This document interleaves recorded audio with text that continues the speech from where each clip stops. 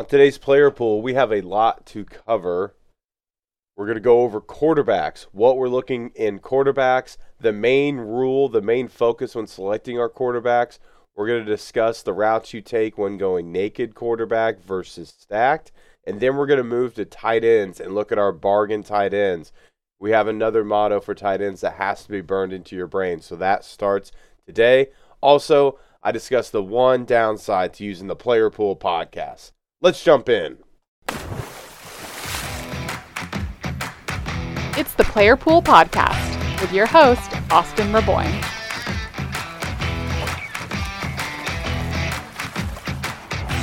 Welcome back to the Player Pool.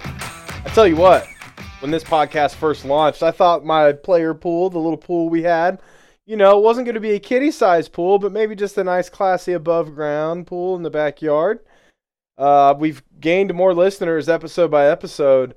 Maybe we'll put an above-ground deck on this above-ground pool. I don't know. Maybe we'll just start digging and put a bona fide pool in. I appreciate all the support, guys. I really do. If you haven't already, why haven't you subscribed to Apple Podcasts or follow us on Spotify? It's fun that way. That means I'll come straight to you. Also, if you haven't yet, my team is talking about how to put a graphic together to have all of our terminology and definitions laid out. We want to get that put together and post it on our socials. So if you haven't yet, find us on Twitter, Player Pool Pod. We also have a page on Facebook. We're also on Instagram at Player Pool Pod. Find us wherever. We'll try to get the information out to you. I know we got a lot of visual learners out there, so we're going to try to get some images out there and paint a better picture.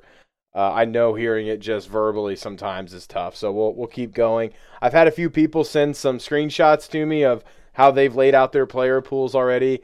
I've seen a few people that have already filled out a player pool, which is awesome to see, and I just can't wait for you guys to just roll with that week to week and turn it into your own NFL fantasy football kind of puzzle that you work on every week. It's a blast. So now, before we get started, I do have some news, something I should have warned you about prior to you engaging in the player pool. There is a negative aspect to this, and it could affect you. It could affect your relationships. And no, I'm not talking about the ungodly amount of time you do need to devote to building your player pool and crafting. Now, I'm not talking about that. I'm talking about something much, much more sad. So, I was expecting the news. I knew that this was coming. But it still hurt when it did. Yesterday, at 9:15 a.m., I received the text from my commissioner of the Fanduel league that I'm in my hometown. The text read, "I'm sorry, but I got to boot you from the Fanduel league. You are simply too smart for all of us. Your DFS wisdom is out of this world." I begged the commissioner to leave me in. I even offered to let the grand prize roll over for 3 years, and only if I won all 3 years could I collect. And it was an instant shutdown. So I want to warn you out there, engaging the player pool may get you kicked out of home leagues, but in this case, it's not going to ruin any relationships. I get it, commish. I'll just pack up and move on.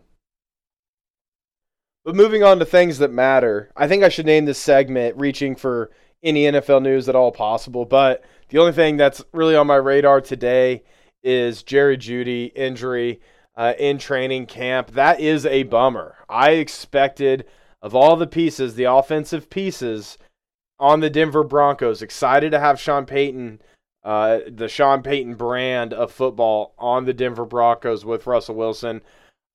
Almost a certainty that the number one beneficiary was going to be Jeudy. Now he's got that terrible late training camp hamstring injury. From everything I've read, it looks to me like a grade 2 strain, which has a 4 to maybe even 6 week recovery time.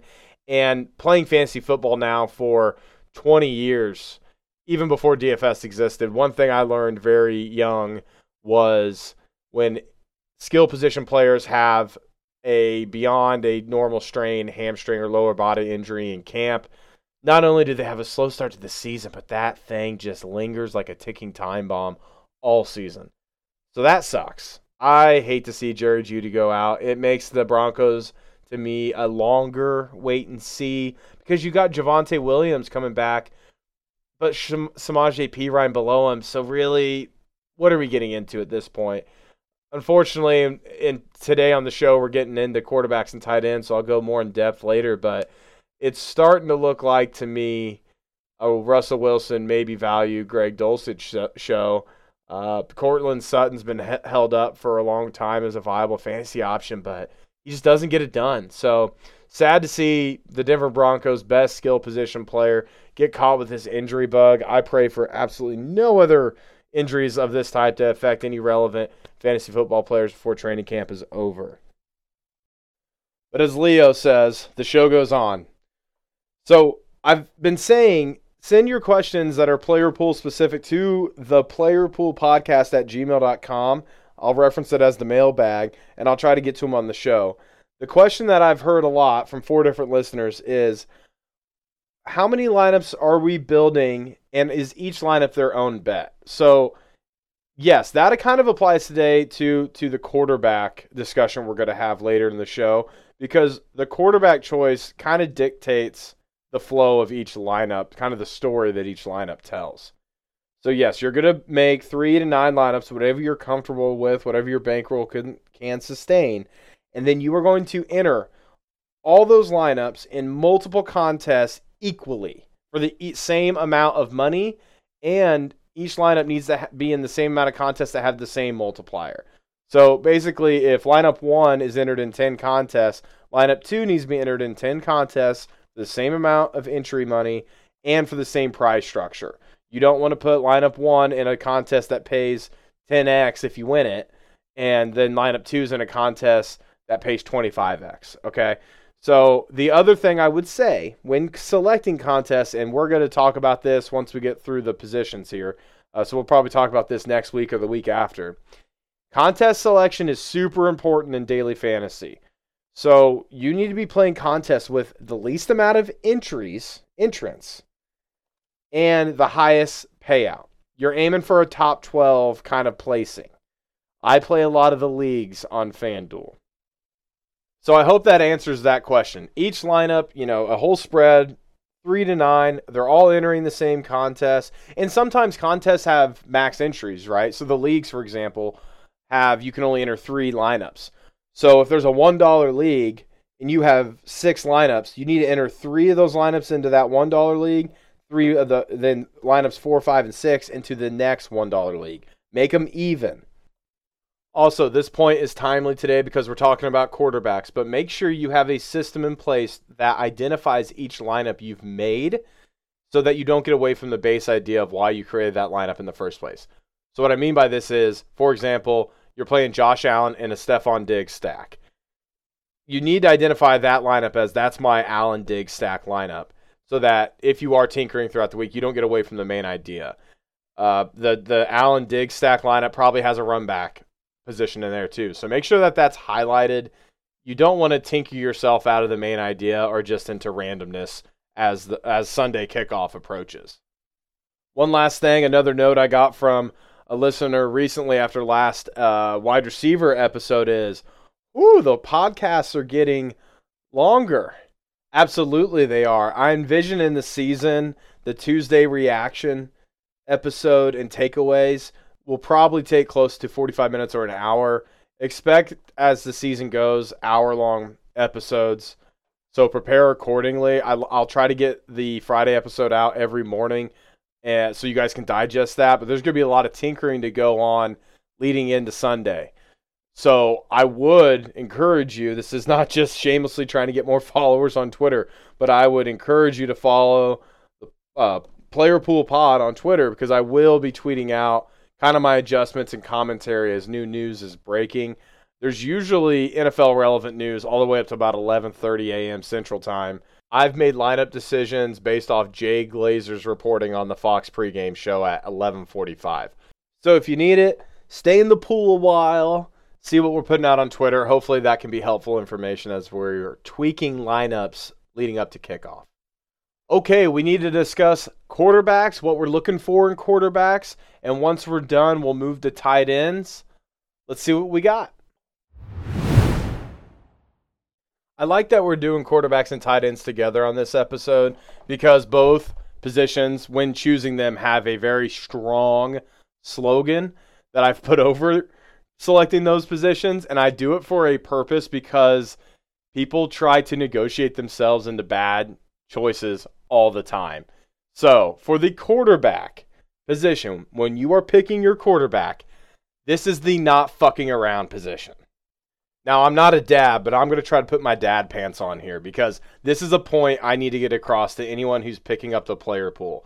If you ignore this instruction and try to convince yourself that some mid-tier quarterback is worth it, or you got some value or salary relief from a value quarterback, I'm going to tell you once again, it's the not fucking around position. And what are we not fucking around with? We need 20 points guaranteed. When I am talking about the other players and I say you got to feel good about them hitting 2x value, first off, quarterbacks, you kind of want them to hit 2.5 times for value, but at the same time, if you got to pay $9K to guarantee yourself 20 fantasy points, do it. We are not fucking around. Quarterback needs to read minimum 20 every week. If it is 19.5, consider your lineup a disaster. 2 reasons I am so critical on this point. 1, if you're playing a quarterback that's stacked, it's the beating heart of the lineup. It's indicative of the health and the chances of opportunity with all the other players that are connected to that quarterback play in your lineup. If you're playing the quarterback naked, like Justin Fields is, as we're going to do a lot this season, you're still going to want to have that high floor base point scoring with 20-ish with Justin Fields and hope you still hit all your other players because the field is still going to be playing the rest of the quarterbacks that easily pick up 20. There is just a huge difference in the NFL between the quarterbacks who have to really have everything go perfectly to break 20 points and above and the quarterbacks that can pick up 20 nonchalantly. The quarterbacks that pick up 20 nonchalantly are always high owned. I mean, this isn't a big mystery when picking quarterbacks. Jalen Hurts, Lamar Jackson, Justin Fields should and will be the highest owned quarterbacks every single week. You try to get cute and play Sam Howell or Derek Carr, you're going to be begging them to throw for 70% completion, 300 yards, and 3 touchdowns just to get about 23, 24 points. It's just a foolish bet to make. Sometimes it's as simple as it looks. So when you've made your player pool, the quarterback column is should be always the smallest column you have. In weeks where you have 8, 9 quarterbacks, good luck. That means you got a lot of options to cover, and you're probably not going to be very successful. So other attributes that we look for in quarterbacks, we don't have things like slate breaker or stud when addressing the quarterback. It's simply the first 2 questions you're asking yourself when assessing a quarterback is he getting me 20 guaranteed? And am I playing him naked or stacked? So let's talk about naked quarterbacks first. There's not many in the league. These are guys that on their own are generating a lot of points, but either they're on a team where they're not a narrow fantasy football team. So really quick, narrow fantasy football team means it is obvious like where the offensive opportunities are going. A great example of this, the last couple of years, the Vikings had Dalvin was getting the running back touches, Thielen and Jefferson were getting the throws. That's since changed, but that's a good example. So naked quarterbacks are Justin Fields, Lamar Jackson, your big runners. Jalen Hurts can be played naked for sure. And Patrick Mahomes is a good example of a not rushing quarterback necessarily. He does get good runs in, but he's a passer, but he's so special he can really fill up a stat sheet, but not make anyone else on his team too special statistically. He really spreads it around. So those are the main guys that come out and play naked to me. The stronger lineups to me have actually always been the quarterbacks that are stacked because it's easier to make the lineup. You can basically build half the lineup based off the stack. And another thing I like about stacked quarterback lineups is if it fails. For example, a good stack I've always used, Joe Burrow, Mixon, and a wide receiver, usually Jamar Chase. One, you're taking care of a slate breaker in your own lineup right away. And what I like about stacks are that when the lineup fails, when it doesn't cash, sometimes it's easy to assess why. When the Bengals play an offensive stinker of a game where there's 30 points scored total and nobody gets off the ground, you can just say, well, that lineup failed because the stack didn't work and move on. You don't need to pound yourself or or worry about what you got wrong. It was just that was the game. It didn't pop off, So it's a good way to assess why a lineup fails. But more oftentimes than not, you're riding the Bengals in a 50-point plus game. It's usually beneficial. I personally like stacked, or I should say I make my stacked lineups first and organically let the player pool kind of cover a lot of my preferred players and really spread my exposures out. And then only then do I kind of go back and look at what slate breakers I don't have yet, what other preferreds I don't have entered yet. And that's where I'm more piecing together lineups with a naked quarterback, Justin Fields, and then filling in those slate breakers who are hard to stack with their quarterback. Or Kirk Cousins and Justin Jefferson are a great example of this. You always want to play Justin Jefferson, but more times than not, you're an idiot for playing Kirk Cousins. Because again, why? He's not getting his 20 points. But Austin, you said the Kirk Cousins line is a good indicator of a good wide receiver pick. Absolutely. But that was for assessing the skill position players you're selecting. Again, one last time, I will say it. What is the quarterback position? It is the not fucking around position. If you need evidence, I'm going to give it to you.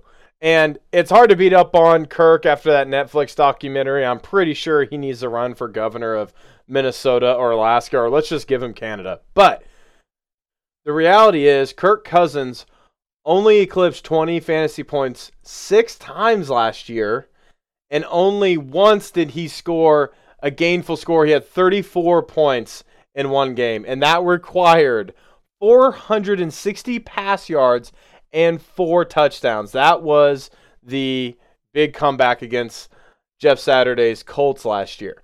Other than that, super pedestrian scores that required a lot of passing stats and a lot of passing touchdowns to get. And even one of those six games, he broke 20 points. One of those games, he had a rushing touchdown, which is kind of a cheat code, right? So really, he passed his way to 5 games over 20. It's not game log research that tells me this. It's just the fact that Kirk Cousins doesn't run at all. These pass-first pocket passing quarterbacks who run just a little bit, just enough. We're talking 25, 40 yards a game. That is what really brings them over that 20-point line. So be looking for that. One thing that hurt me a lot last year in DFS was I leaned a lot 2 years ago on Justin Herbert stacks, and I won a lot of money 2 years ago off these Charger stacks.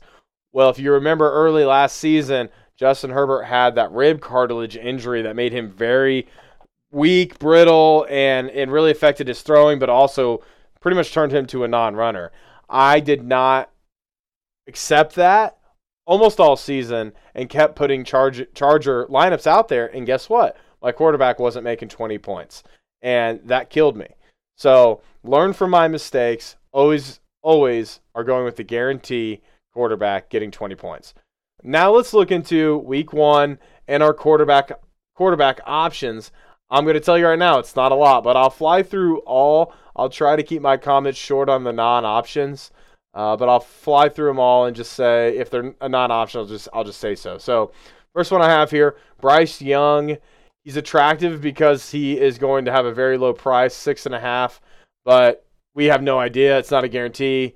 And I will say this, watching the preseason and after watching Kyler Murray, are we sure we're not going to go back to 6'5" quarterbacks who can see over the line of scrimmage? Because watching these shorter guys play, it's like they're peeking through windows, and if it's just not lining up like the moon and the stars in that window between the quarterback and his wide receiver, I feel like these young guys are just getting smothered. These young, shorter guys are just getting smothered. I know Drew Brees wasn't 6'5", but I still think vision is important at quarterback, but I digress. Anyway, Bryce Young, not an option. Desmond Ridder, absolutely not. CJ Stroud, nope. Lamar Jackson, yes. Naked, probably play him every week because all it takes is that 45-yard run and a touchdown and the rest of the game stats for him to be at that 30-point and really give you an edge at the quarterback position. So, obviously, Lamar Jackson, an option. Joe Burrow, you'll play him every single week if you're smart and you'll stack him and try to find a useful piece on his opponent side to run back on. Trevor Lawrence, that's going to be a tough one. So if you played him week 1, I wouldn't blame you, but he's closer to Kirk Cousins in terms of rushing than he is Josh Allen. If he starts if his confidence is higher after last year, as it should be, and he does start squeaking out for those Mahomes-like runs where he's just kind of taking what the defense gives him and goes and grabs that 8-yard first down run, then yeah, he's there, and he's great. Trevor Lawrence is going to be hard to stack too this year based off the previous episodes talking about running back and wide receiver. Trevor Lawrence, he's got 2 running backs I think that are going to be in the mix, 2.5 wide receivers that are considerable, and a tight end. So it's going to be hard to line up that stack accurately. Trevor Lawrence, I'd say play with caution, but there's going to be weeks this year that the right Trevor Lawrence stack absolutely dominates the week and makes the most money. So play it if you know it. Maybe if the Ridley-Kirk dynamic is figured out pretty soon, maybe it's pretty useful. Anthony Richardson. Okay, everyone's looking at Anthony Richardson and saying, well, we have no idea if he can pass, but they're going to be crappy, the Colts are going to be bad, and he'll run. Fun fact about Anthony Richardson, Kenny Pickett had more rush yards in college than Anthony Richardson did. I would be a little cautious about assuming he's just getting a ton of rush yards. Anthony Richardson, giant wait and see for me. Baker Mayfield, no. Kirk Cousins, I'm not saying you're never playing him, but you're playing him because you're stacking the lineup with slate breakers. So if his value just makes a lot of sense, Kirk Cousins is a good guy to really apply that 2.5 times value. You can try, but it's definitely, unless there's just minimal quarterback options in a week, I'm never interested. But I played a couple Kirk lines, and I've usually paid the price. But if you want to do it, more power to you. Ryan Tannehill, he was fun a couple of years ago. He was a big runner 3-4 years ago, kind of like the Mahomes type of running, and he's gotten away from that. But there was a good season of him running a decent amount, that 40-yard clip, and sneaking in a lot of rushing touchdowns. That's gone away. He's a non-option for me. Derek Carr, the guy's got to pass for 400 yards and 3 touchdowns for him to ever make sense. It's just a non-option. Let somebody else talk themselves into these low ceiling, barely gets to 20-point quarterbacks. Moving fast, Brock Purdy, non-option. Kenny Pickett, probably not an option unless, again, he shows this year he's got the confidence to scramble and run. Keep your eyes on him, but I don't expect him to be an option. Colt McCoy, no. Sam Howell, zero clue, non-considerable. Jordan Love, I know I got a lot of Packer fan listeners, but he's at least a wait and see if pretty much a non-option. We have no idea what Jordan Love's play style is. When he's in the fire, we have no idea how he's going to react. Look at the rush attempts. If his rush attempts are 7, 8 after playing the Bears, maybe you consider him the next week. I just don't see any world where a smart bettor plays him week 1, which is a good place to pause here. I said a smart bettor. Know that there are outcomes you can pick with these quarterbacks that do pay off even though it was a bad call. So you could play, someone could say, I'm going to show you, Austin, and play Jordan Love and stack him with Aaron Jones, Christian Watson. Super cheap stack.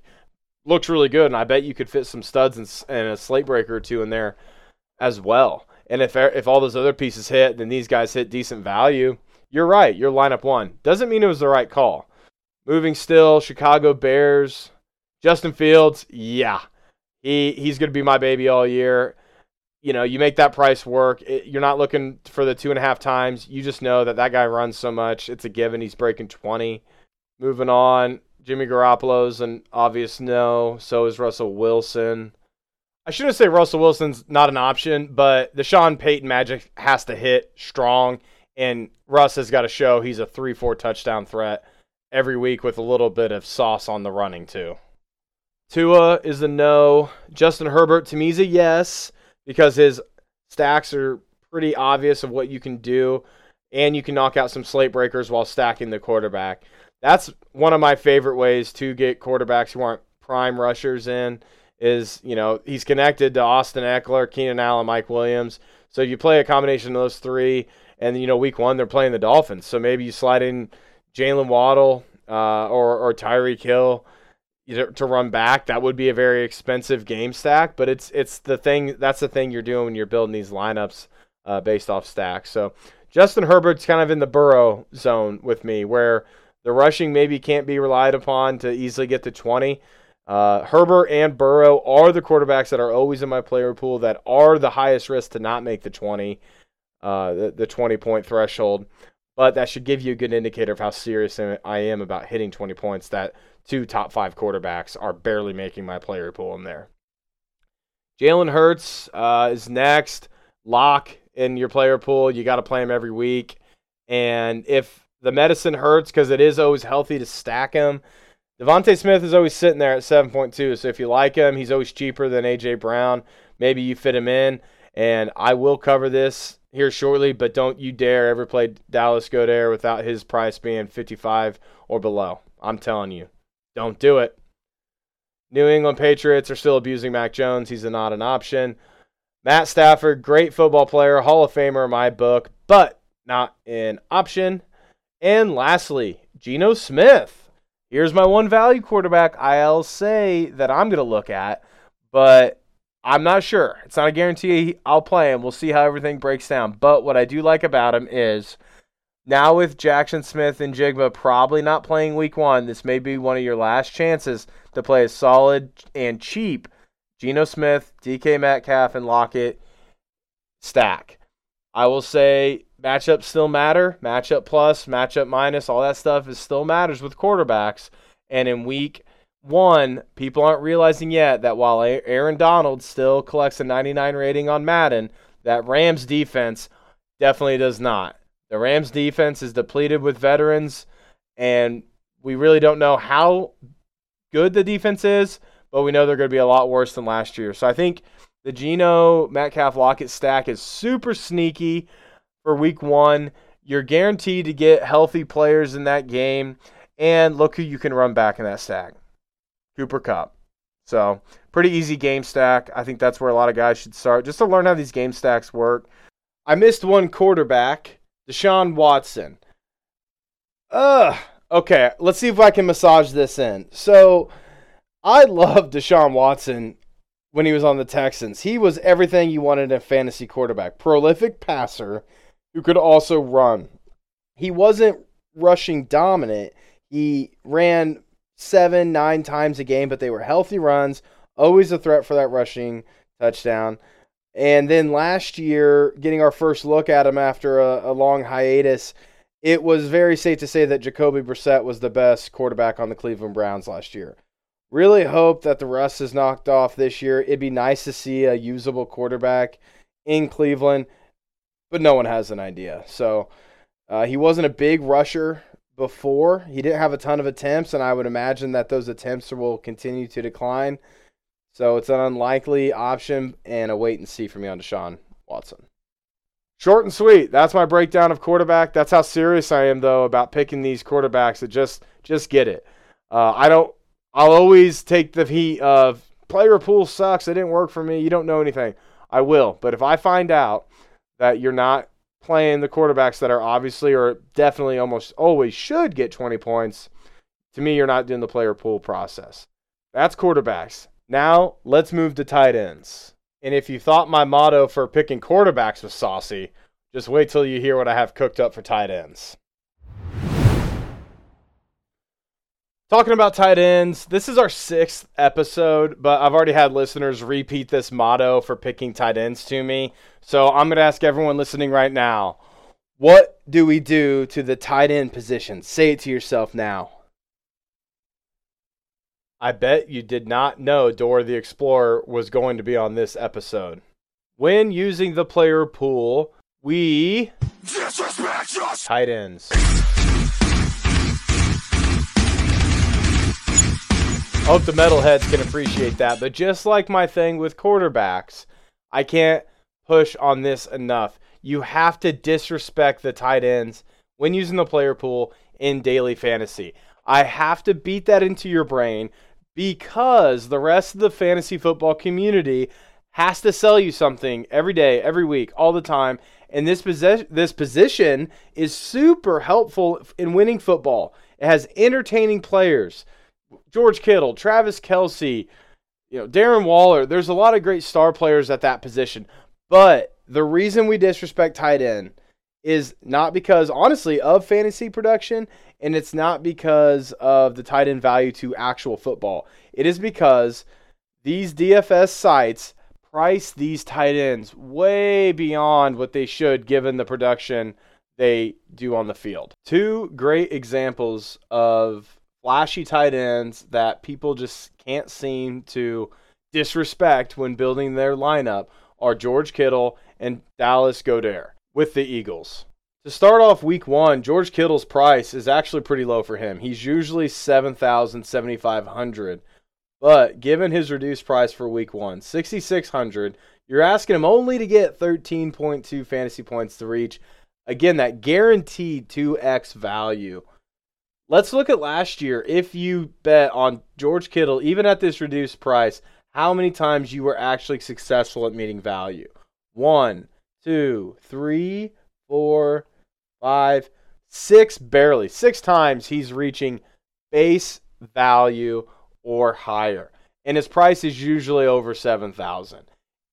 Honestly, when you get on a website that has player values, you will see a stat that will jump out at you, which is basically outside of Travis Kelce, every other tight end. Let me say that again. Every other tight end in the league at best is averaging 1.7 times value. It is the most mispriced position in daily fantasy football, yet the fish cannot help themselves. They want to have a star or somebody that they recognize in the tight end position. So I know one thing that I'll get back is, well then, okay, Austin, just play Travis Kelce every week. 2 pushbacks on that.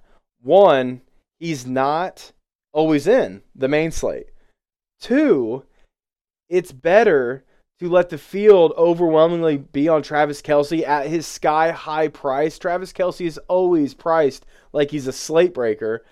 It's better to let the field take that giant price tag and let Travis Kelce do his 3-touchdown game and bet against a sky-high ceiling game from Travis Kelce, while also in your own lineup running against those lineups that do have Kelce, in your lineup having a lot more studs and a lot more slate breakers that make way more sense by the dollar, by their value. Am I saying that I've never played Travis Kelce in daily fantasy sports? No, I'm not stupid. There are good games with good value that eventually I'll have Mahomes and Kelce stacked together. But the tight end position and selecting your value tight end is extremely nuanced. I am picking people 4,500 priced to 5,500 price normally. I only go above when there's 0 viable options in those price ranges. So what I'm saying here is 2 things at once. I am telling you, play the absolute lowest priced tight end that you can stomach. But I'm also telling you that your tight end choice cannot be a risk of getting 0. It cannot be a goose egg. You can be satisfied at the end of the day if they do 1.5 times value or even 1 times value. Sometimes having a 4,800 tight end get 1x value, 4.8 points, that was a better spin than living and dying with the rest of the field trying to pay up at tight end and getting in return 1.2, 1.5x value. The only other high-priced tight end I'll find myself playing is occasionally when Lamar Jackson's passing is going well. I could see myself stacking them occasionally. So how do you evaluate these very pedestrian tight ends? You're going to need a couple tools. So one tool I use online is a snap count summary by team website put on by footballguys.com. It's a really good website. You can go by team and see the progression week 1 through 18 and see the snap shares by position. So I use this in making all of my lineups, but it's super helpful just to see how many times each tight end is getting into the games. So a good example last year was Trey McBride and Zach Ertz in Arizona. You wanted to see Trey McBride with high draft capital, but a good veteran in Ertz, who's on the field more. And it makes it pretty clear, and it can show you the trends throughout the season. These value tight ends, you're looking for just a consistent 4 targets or so a game. And you really are banking on that goal line tight end, touchdown catch, and it makes things a lot easy. But the benefit of being correct on your value tight end selection is it opens the rest of your lineup wide open for studs and slate breakers. Another thing you need to know, and I think we're seeing this in Denver, is you could have a 3 tight end rotation, but each tight end's doing something different. So one way to identify a good matchup plus, is if the value tight end who's in a 50-50 split with his blocking buddy tight end, I'll use as an example here Greg Dulcich and Adam Trotman. It sounds like that's going to be the dynamic there. If that offense is going against a pass funnel defense, as I mentioned in the prior episode, that's an indicator to you that your value tight end is also facing a higher opportunity chance by going against a pass funnel defense. Maybe his snap share count's just a little bit higher. Maybe he gets that 1 to 2 extra targets. That's all he needs, 4 or 5 targets. That's all he needs to make sense. So still assessing the situation, looking at the snap counts on footballguys.com or a similar website. These are all tools that you can use to get a value tight end. So let me go through the week 1 main slate tight ends. I'll comment on every tight end on every team, and we'll see if we can't try to identify the characteristics of what makes a good value tight end for the player pool. So leading off with the Carolina Panthers, this team brought in a lot of veterans and then put a rookie quarterback on top as a cherry. But I will say, I like Hayden Hurst. He is listed on here as the starting tight end. I doubt he dominates all the snaps there, but he's a pass catching tight end, and he's only 5K.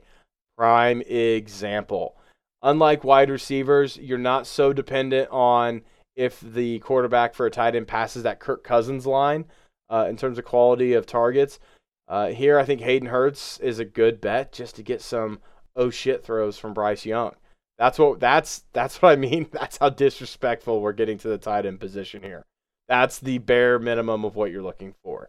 Moving over to the other side of the ball, Kyle Pitts. Kyle Pitts, he's actually priced pretty low. This is year 3 of hype for him. And if he carries any ownership at all, let that ownership fall into the toilet with him. But I will say 6K is getting kind of close. You're still opting for Hayden Hurst to me over Kyle Pitts with that 1,000 salary difference. But who knows? If Kyle Pitts slips into the 5,500 range, maybe he does become somewhat considerable. But not for week 1. Hayden Hurst right now looks like the best option. Let's see if we can find someone who beats it. Now on the Texans, again, C.J. Stroud at quarterback, but we don't care because we're picking tight ends and we have no respect for the tight end position. Dalton Schultz, veteran, 5.2. 5.2 is a solid price. It's a possibility. You do need to kind of have a decent idea of what the intent to throw to him is, though. The guys below him, Tegan Quintatoriano, I know nothing about him. Brevin Jordan, probably nothing. I mean, it's probably fair. It's probably a Hayden Hurst situation. Dalton Schultz, same idea. Moving over to the Ravens, unless you are trying to stack some Texans back on the Ravens here, I don't think you're using Mark Andrews to stack with Lamar Jackson, but it's not the dumbest thing, but here we are. Case in point, Mark Andrews is the best and most talented and gets the highest opportunities at the tight end position on this week 1 slate. Look at his price. It's $8,000. So just to get bare minimum, you're asking 16 points. That's a touchdown and like 110 yards. I mean, that is an absolute game of the year for Mark Andrews. Is what you're asking just to get base level value.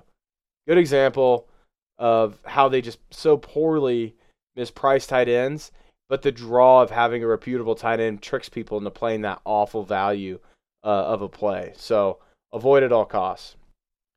Bengals, we got Irv Smith. Another good thing to know about tight ends, there are quarterbacks in this league that just don't use them. I've been saying this for a week to a couple of group chats I'm in, but there just are quarterbacks that just don't feed the tight end. Matthew Stafford is one of them. He had Hawkinson for a minute in Detroit, first round pick tight end, barely looked his way. Aaron Rodgers, throughout his whole career, he had athletic tight ends. Robert Tunyon's the only tight end that truly had one good season, and that may have been a fluke because the next year when he was back healthy from a knee injury, Robert Tonyan and Aaron Rodgers didn't link up a lot. Before that, he had Jermichael Finley, who was an athletic freak. Jimmy Graham on the Saints with Drew Brees level of a freak. Aaron barely got him the ball. There's some quarterbacks that just don't feed the tight end. Joe Burrow may be one of those. Irv Smith, very risky, probably worth waiting and seeing, but he is $4,900. It's a considerable price. David Njoku on the Browns. He is probably the highest skilled, highest ceiling, and best price tight end on this slate. 5,600. It's still at a discount price that opens up your lineup, but that's a really good price. This is a game that's going, at least his opponent's going to be scoring a lot of points, so the Browns are going to have to start slinging it. David Njoku looks like a home run week 1. Kind of everything there. He's got a decent quarterback who passes the Kirk Cousins line. He's got a matchup plus in terms of the pace of the game, and his price is good. It's really good. So that's like a 60-yard, 5-6 catch kind of a game. You're almost at value. I like Njoku a lot week 1. Jaguars. Here's another talented tight end who actually gets priced to me accurately. I mean, it's accurate. It's definitely still touchdown dependent, but for 5,800, you could have Evan Ingram. Again, I just think people are going to. I think someone's going to win the Millie Maker with a Trevor Lawrence stack, but a lot of people are going to lose more than $1 million trying to stack it correctly. There's just so many options on this Jaguar team. They're going to be a good football team. They're going to be a terrible, terrifying DFS stack all year. Moving to the Colts. I have been swimming around the Colts tight ends for years, and I never pick them correctly. And I always get hyped up on the wrong athletic, young, freak, tight end. So they kind of have 3, and I expect them all to play evenly. So if you're in this position with the Colts, they got Jelani Woods, Kylan Granson, Mo Alley Cox. I know Jelani Woods, Mo Alley Cox, for me, took turns in being my value play tight end, but then the next week it'd just be one of those 3. If you're facing a tight end room that's like that's just kind of a carousel, don't hurt yourself. There's your 0-point outcome that you need to avoid. On to the Buccaneers. Cade Otton is talented. 4,900. And let's face it, Baker, not a great quarterback. He's going to have some oh shit moments. Maybe some of those oh shits find their way to targets to Cade Otton. So I'm going to pause the tight end analysis and make a good lineup construction point now. We've already covered a couple bargain bin tight ends. Bargain bin tight ends are safe chance of not getting a 0. They're seeing 4 to 5 targets. Their price hovers around $5K. When you are done building your lineup, go to your bargain bin tight end options, and with any salary you have left over, or if there's guys with similar prices, look to see if you can't correlate that tight end position to other players in your lineups. It doesn't need to correlate directly with the quarterback. You don't need the quarterback and his tight end correlated together necessarily. Now, if you're playing Burrow and Jamar Chase and you just need to punt at tight end, then yeah, Irv Smith is a very safe plug-in at 4,900. But at the same time, let's say you have a running back or just another wide receiver and his opponent is one of these bargain bin tight ends. Plug that in. Try to correlate it so that if there's a score versus score versus score versus score game, maybe you scoop up 2 of those touchdowns between 2 of those players. Always look at the end. The timing of this is important. At the end of your lineup construction, can I correlate or move around the salaries a little bit to get some of these bargain bin tight ends correlated to other players in my lineup? The one correlation you do not want, if you can help it, is if you have a skill position player who is not stacked with his quarterback, I think it's best to not throw that skill position player's teammate, bargain bin tight end, into the same lineup with him.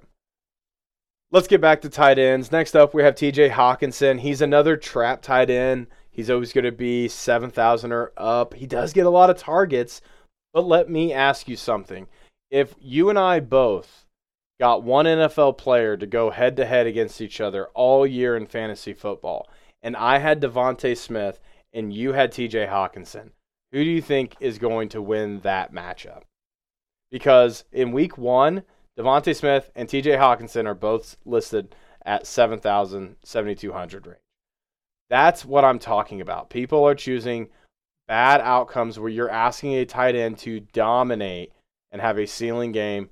People are choosing that outcome at tight end to feel good about it instead of a solid option where, honestly, Devontae Smith has a lot of ceiling off a 7,000 price tag. So I can't push it in your brains enough. Disrespect that tight end position. Disrespect us! Tight ends.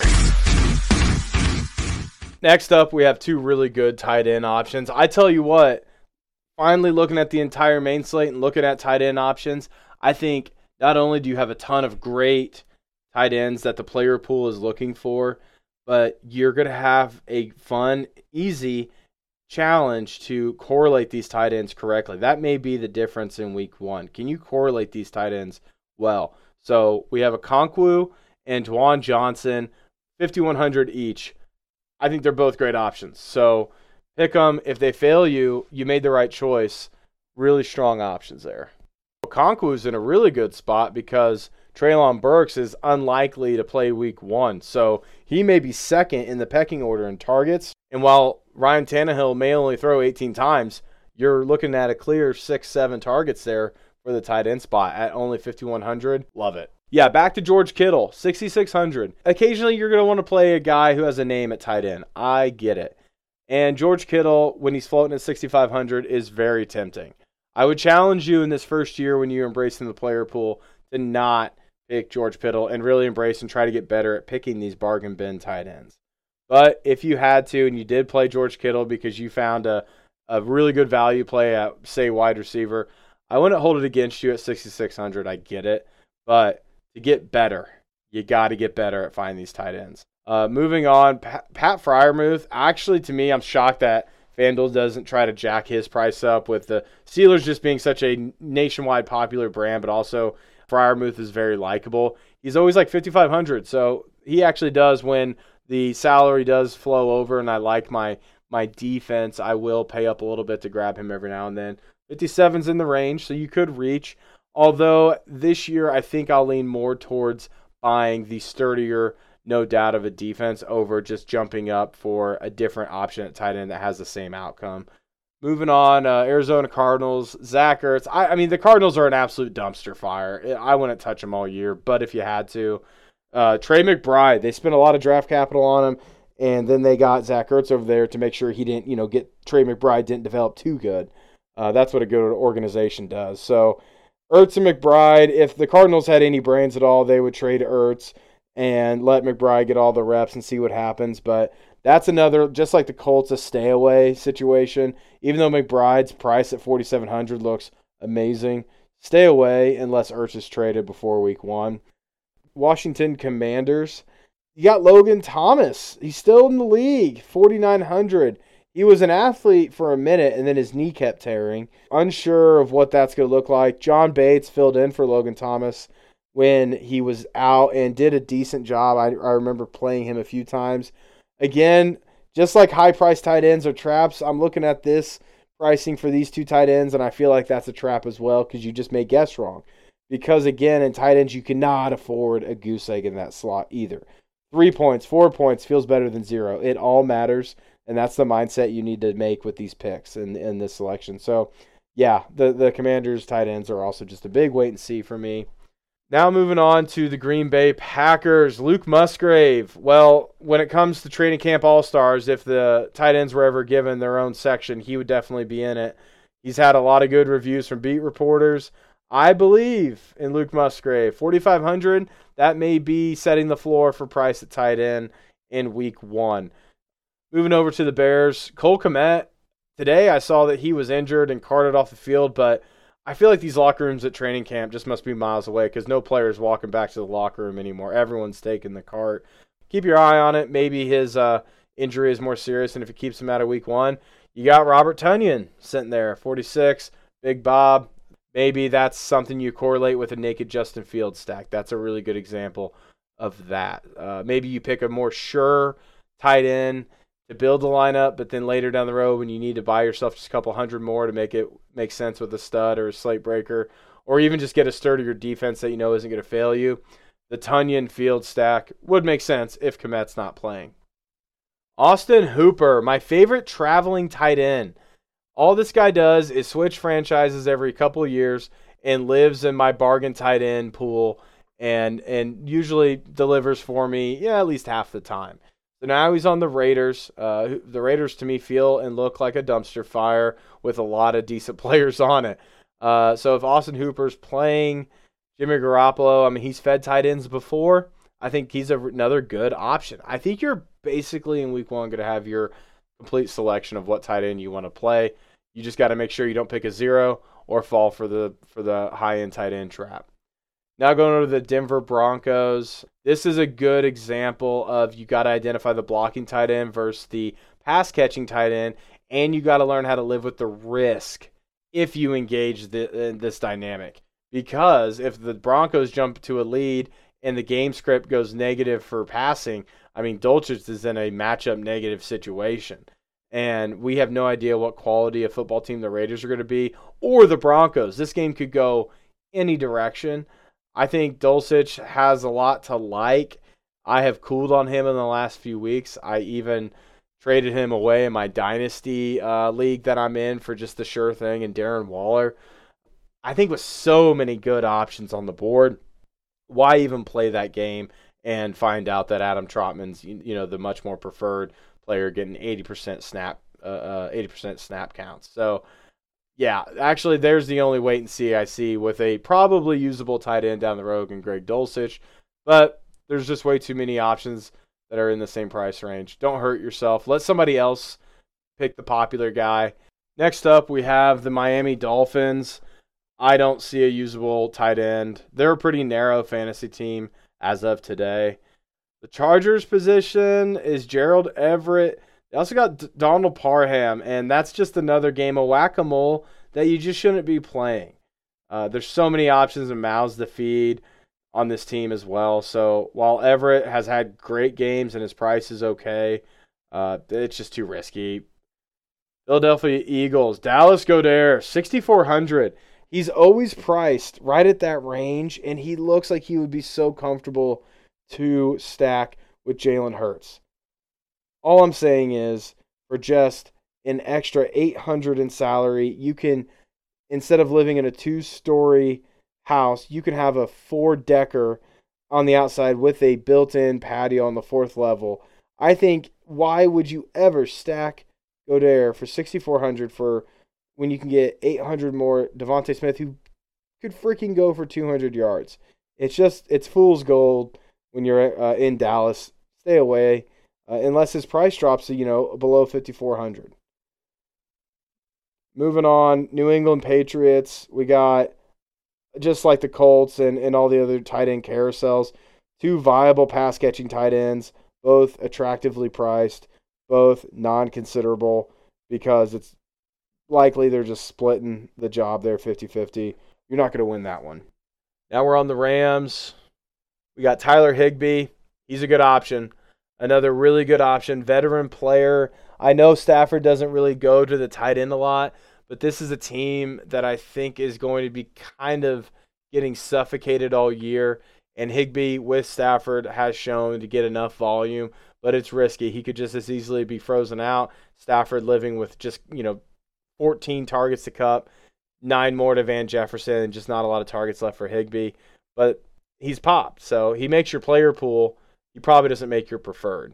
Seahawks, Noah Fant, again, good price, but not used after being traded to the Seattle Seahawks. I don't know if Pete Carroll's system or organization really uses tight ends. I think the Seahawks tight ends is a place where, good tight ends come to die. Will Dissly was here. He was capable. He didn't do much. Jimmy Graham was traded here, if you can remember back that far, and fell off a cliff production-wise. Noah Fant, very fast, freak athlete, never been able to get himself a decent target share. There's probably reasons under the surface for that. So, no option over there in Seattle. And that will do it for tight ends. My main takeaway, there are going to be a ton of really good bargain bin options at tight end for week 1. I think half of those options are going to balloon up closer to 6,000 and not be worth it after week 1.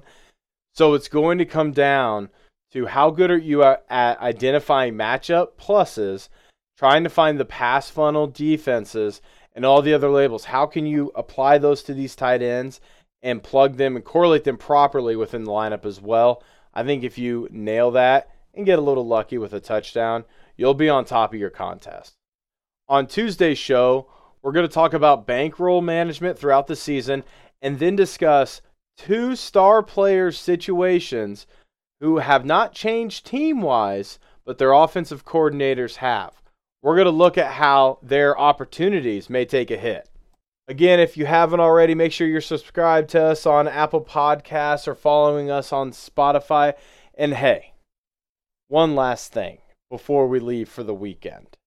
I just want you to know, I know there was a lot of harsh words said today. And we talked a lot about those bargain bin tight ends and what we plan on doing to them. But I just want to let you know, listeners, that if you were ever in the bargain bin, I'd pick you every time. We'll see you next time. Thanks for listening to the Player Pool Podcast. You can find us on Facebook and follow us on Twitter and Instagram @PlayerPoolPod.